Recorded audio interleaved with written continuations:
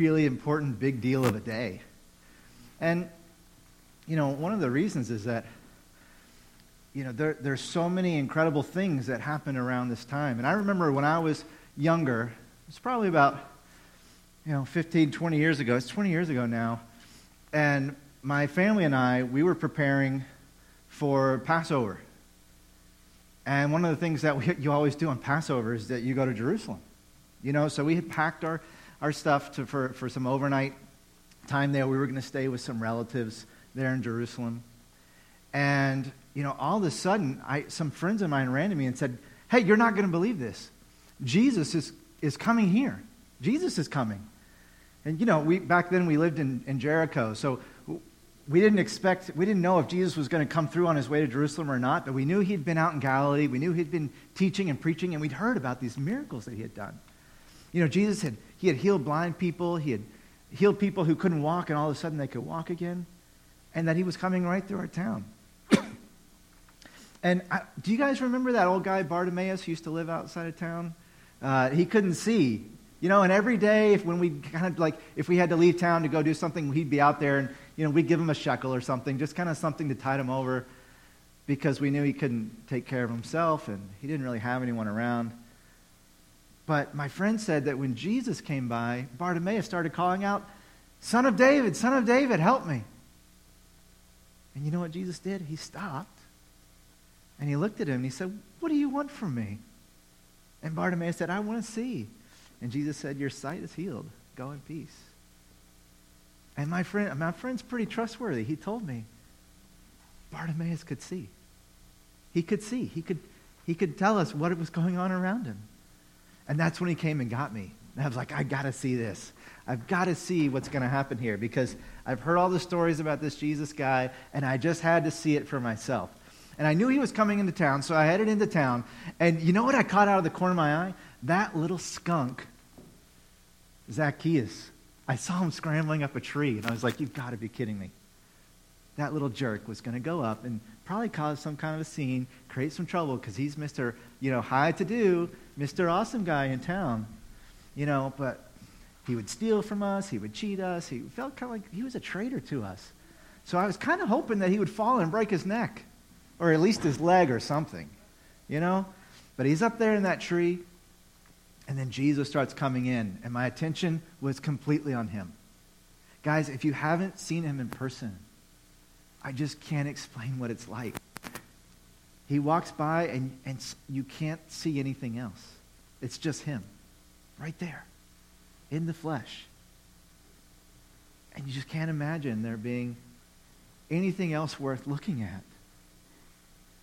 And so he's walking through town, and he gets to that sycamore tree. And you know what he does? He just stops right there and looks up at Zacchaeus. And you know what I was thinking? I was like, finally, this jerk's going to get it. He's going to get what he deserves. Maybe Jesus is going to call fire down from heaven, or maybe he's going to do something to just put this guy in his place. But I was so shocked. Because instead of condemning him, Jesus turned to him and he says, "Hey, Zacchaeus, come down. I want to have dinner at your house tonight." We couldn't believe it. Everyone in the town was in shock. Not only were we in shock, quite frankly, we were pretty ticked off. Like, of all the righteous people in our town, of all the good people in our town, of all the worthy people in our town, for Jesus to have dinner with, he chose that scoundrel. And there was grumbling. And the grumbling got louder, and the grumbling got louder.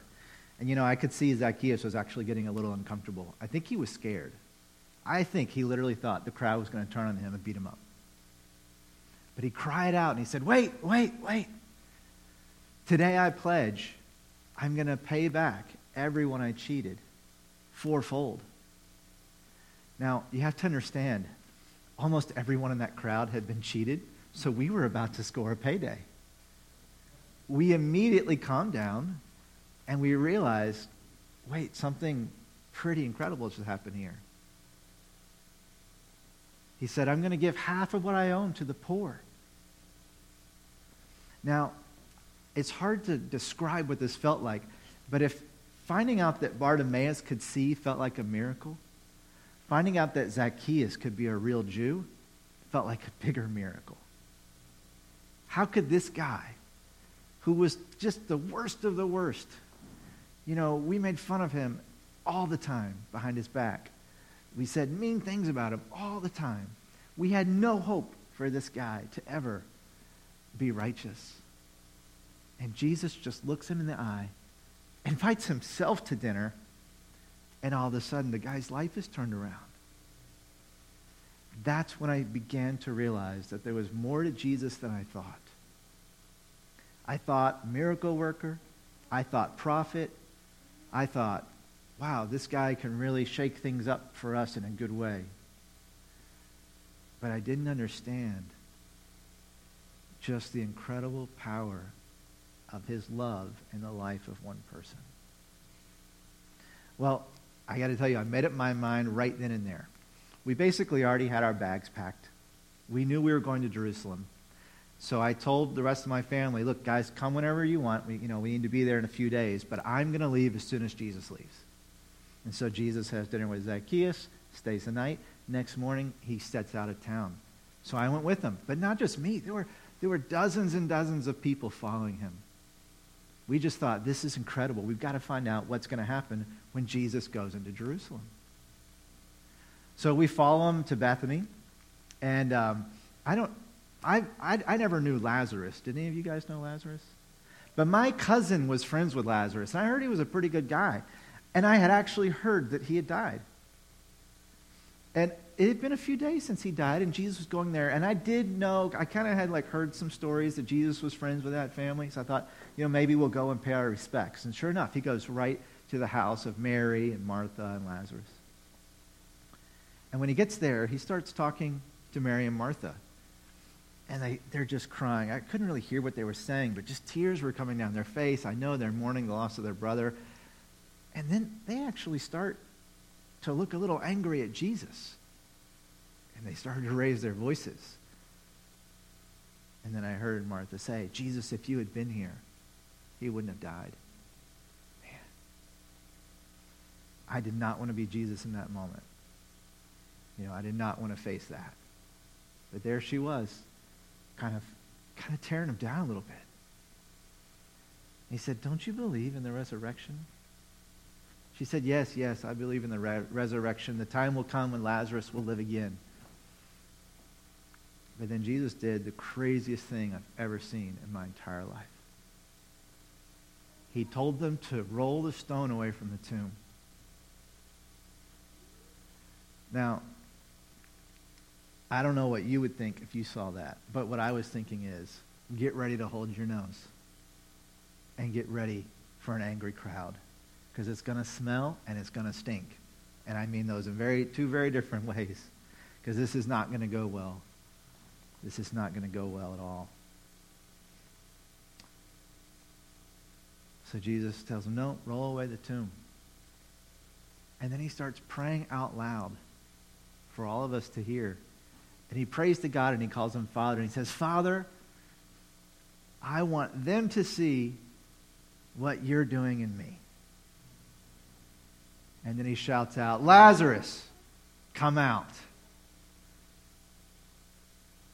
And we all looked to the tomb and nothing happened. And then we kept looking and nothing happened. And then we kept looking and wait, what's that? A little sound. And then we hear, and we say, what? Coming in?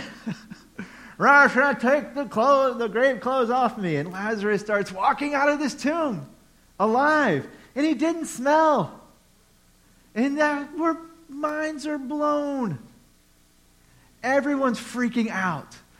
I'm turning to my friends, did you see that? Did you see that? They're like, I saw that. It was crazy. People are in awe. People are laughing. People are crying. People are fainting. It's just mayhem there at the grave because Lazarus has walked out. And they take the grave clothes off of him. And there he is, alive and well. And everyone who knew him, He's the man. That's Lazarus. And for a moment, no one was looking at Jesus because there's this crazy thing going on. But as soon as we kind of get our wits about us again, we turn over, and Jesus has just gone quietly off with Mary and Martha. But I start to hear a little bit of rumbling. Guys, you know how the Pharisees can be. I don't even have to tell you. But this wonderful thing happens, and they find a way to turn into something bad. Right? And I overheard one of them saying, "We'll get him when he goes to Jerusalem. We'll take care of this." And I thought, what do they mean? And I realized in the very moment that Jesus is giving life to the dead, they're trying to kill the living. And I couldn't believe it. Like, these are the guys that I used to look up to. These are the guys that I used to listen to when I wanted help kind of navigating this life with God. And they were going to kill the guy that was bringing the dead back to life. And I just couldn't believe it. But I tell you what, by this time, it's not just a few dozen people following Jesus into Jerusalem. The crowds are massive. Massive. Because everyone within a day's run heard about what happened there in Bethany with Lazarus coming back to life, and they wanted to go with Jesus to Jerusalem. And we were thinking, when he gets there, there's something big is going to happen. We just knew it. And I'll be honest, what I was thinking was that Jesus is going to get there. There's going to be this massive revolt. He's going to lead us in a revolt against the Romans. He's going to tear down the leadership of the Herodians, those fake Jews who never really cared about us in the first place. All they cared about was their own power. And Jesus was going to strip it all away, and the kingdom of God was going to be reestablished in Israel. We could taste it. We just knew it was going to happen. He'd been preaching about the kingdom. He was raising people from the dead. He was giving sight to the blind. We thought, well, if we're caught up in some battle, if we get stabbed or shot or hurt, he'll just heal us. We're going to be fine. Just like in the old days that we heard about in the stories. And so when Jesus gets close to Jerusalem, I noticed a couple of his disciples brought this donkey out. And I remembered when King David rode into Jerusalem on a donkey, the rightful ruler of Israel, coming into his capital city. And I thought, this is it. He's going to take the kingship. He's going to do it. And I'm going to be here. I'm going to be part of it. And I was willing to fight. I was willing to fight for Jesus, and I was willing to fight for Israel. And so what do? We threw our coats on the ground. We cut down limbs from the trees and threw those on the ground. And we started waving and shouting, "Hosanna in the highest.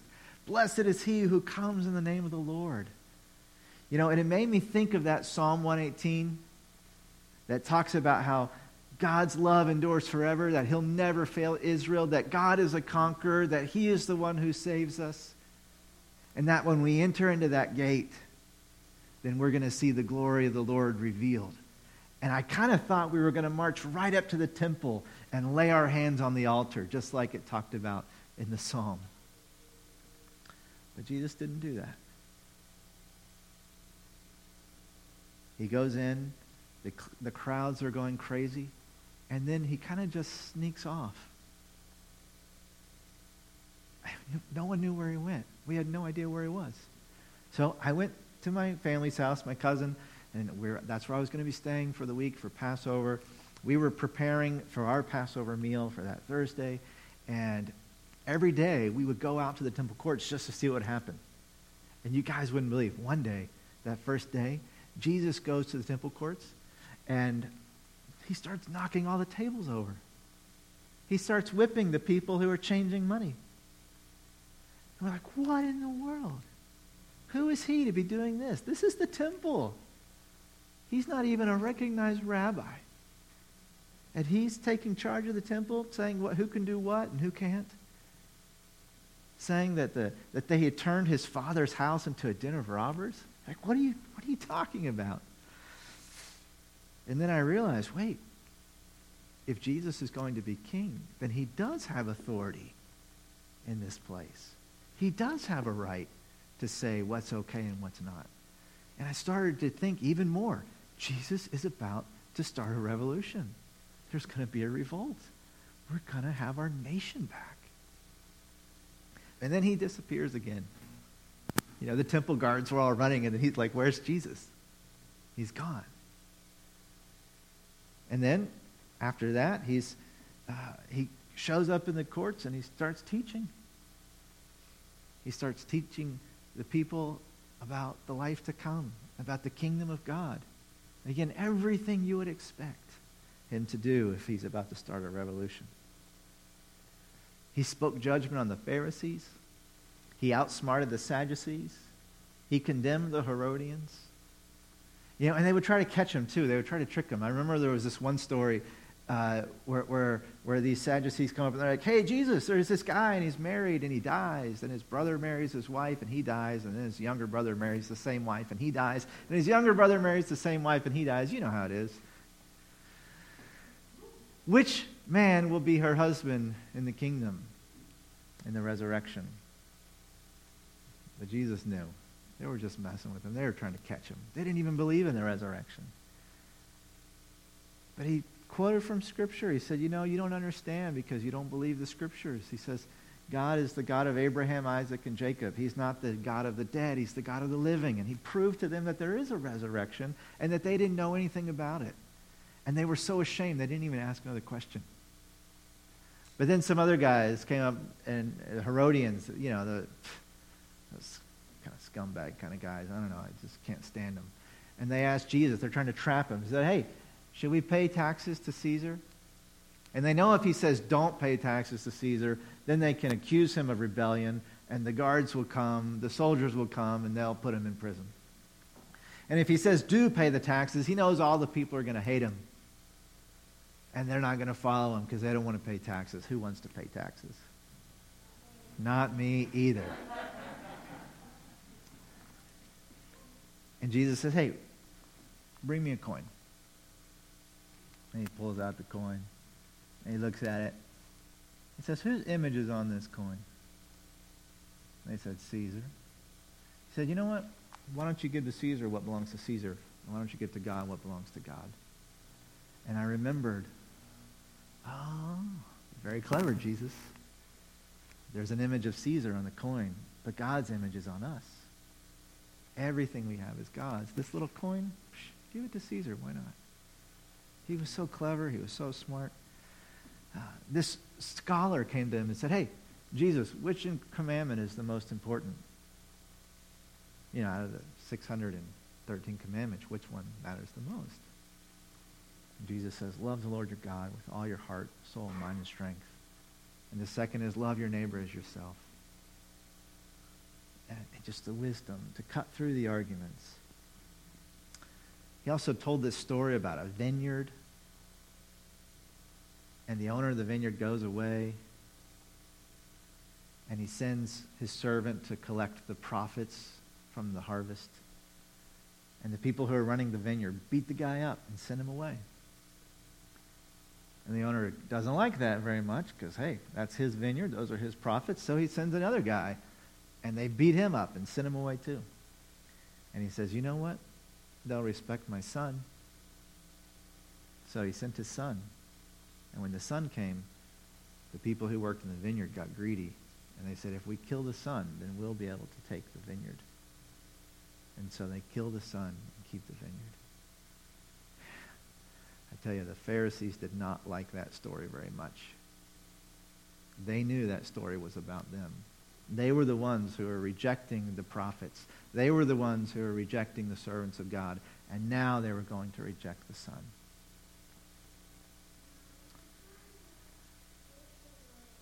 So Jesus is out teaching, preaching every day. But he always disappears before people can figure out where he's going. So then Passover came. And it was time to have the meal with our family. So we went to our family. We had this wonderful, wonderful Seder meal. It was just incredible. It was great to see everyone and catch up with everybody. But we were wondering, would tomorrow be the day? Would tomorrow be the day that Jesus starts this massive, monumental change for us? Restoring the kingdom of God, restoring Israel to its former glory, bringing back the days of a king like David. And we went to bed with our stomachs full and our hearts happy and our heads hopeful. And then Friday morning, I woke up to some really bad news. I heard that Jesus went to Passover with his disciples, and that afterwards they went out to pray. And one of his disciples betrayed him for 30 pieces of silver. He betrayed Jesus and handed him over to the people who wanted to kill him. He handed him over to the Pharisees. He handed him over to the Sadducees. He handed him over to the Romans. And when I heard that, my heart just sank. I literally just fell to the floor, and I could just feel it right here. Everything that I had hoped for was taken away. And I could barely breathe. But I thought, I need to go see what's going on. So by this point, Jesus was already out before Pilate in the public area. And there was this shouting match going on between the crowd and Pilate. And Pilate says, look, I don't find any reason to charge this man. I'm going to just beat him up, give him a nice beating so he knows his place, and we're going to let him go. And the crowd started shouting, no, no, crucify him. And I couldn't believe it. Just a few days before, I had been there when Jesus came in, and everyone was shouting, Hosanna, Son of David, blessed is he who comes in the name of the Lord. And now here's this crowd shouting for his death. And I couldn't fathom how this was possible. How could these people not see that Jesus was the hope for our future? How could they not see that he was the one who was going to restore what we had lost? And all they were doing was looking out for themselves. I was so angry, but I was so scared, and there was nothing I could do. I thought he would be the king, but now he's going to die. And it wasn't right. I knew inside it just wasn't right. And I felt helpless, and I felt hopeless. And I thought, the man that I thought who was going to restore our country is being beaten and led off to his own crucifixion. Friends, that was a dark day. And I mean a dark day. Literally the sun disappeared in the sky. In the middle of the afternoon, there was no light. And there weren't clouds in the sky. It wasn't a cloudy day. Okay? It wasn't it wasn't an eclipse. It just went dark. No explanation for it. And as Jesus died on that cross, all of my hopes and dreams died with him. When his body was broken, I felt like the kingdom of God was broken. And when he died, I couldn't save him.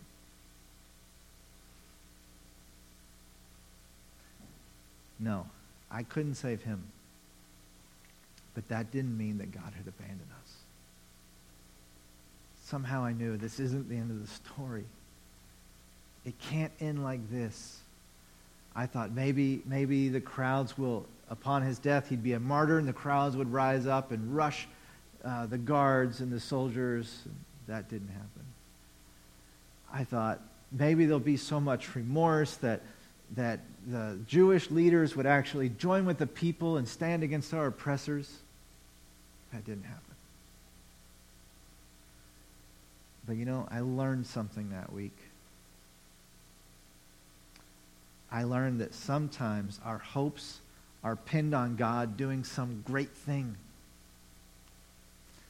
Sometimes we think if God saves the day, if he fixes the problem, and if he makes right everything I see wrong in front of me, well, then God will be faithful. That means God is faithful. That means God is good. That means I can trust him. But I learned that week that God is faithful even when he doesn't do a miracle to save the day. I learned that God is faithful even when he doesn't fix all the problems. That day, the day was not saved. That day, the problems were not fixed.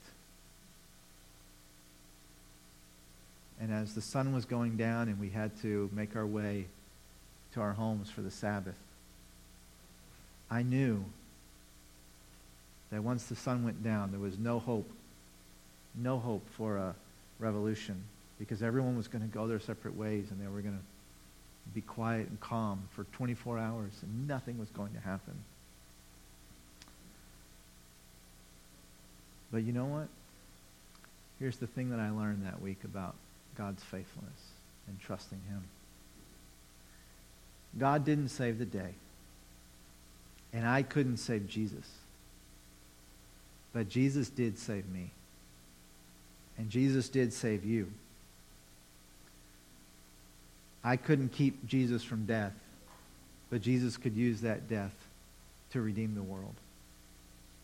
By not saving the day, you and I are saved. By not bringing a miracle, you and I experienced the greatest miracle in the history of mankind. An entire world was so caught up in sin that they were willing to kill the only perfect man who ever lived. The man who was also our Creator, the man who was also our Redeemer, and the one who loved us more than anyone else on earth.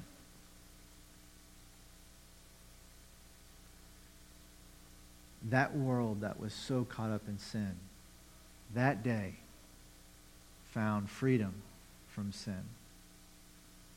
That world that was so caught up in killing the Creator of the universe received new life that day.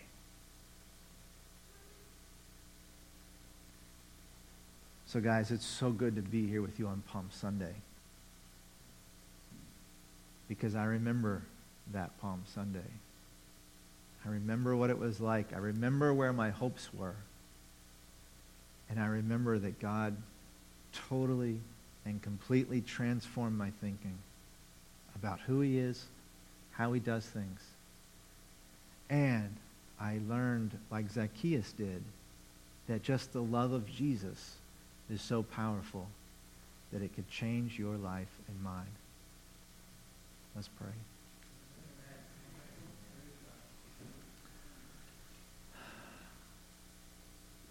Lord God, help us to learn that lesson. Help us to learn anew and afresh that your love, your goodness goes far beyond the things we see. God, remind us of the truth of Scripture, that you work all things together for the good of those who love you and are called according to your purposes. Even evil things, even horrible things, even desperately sad things. Lord, what feels sometimes like a crushed dream and a crushed hope can be the very seed that's planted that brings life, that brings the fulfillment of all our dreams and hopes. And just as you say in your word that a seed is planted in the earth and it dies so that life can bloom, Lord, Jesus was planted in the earth and died so that life can bloom.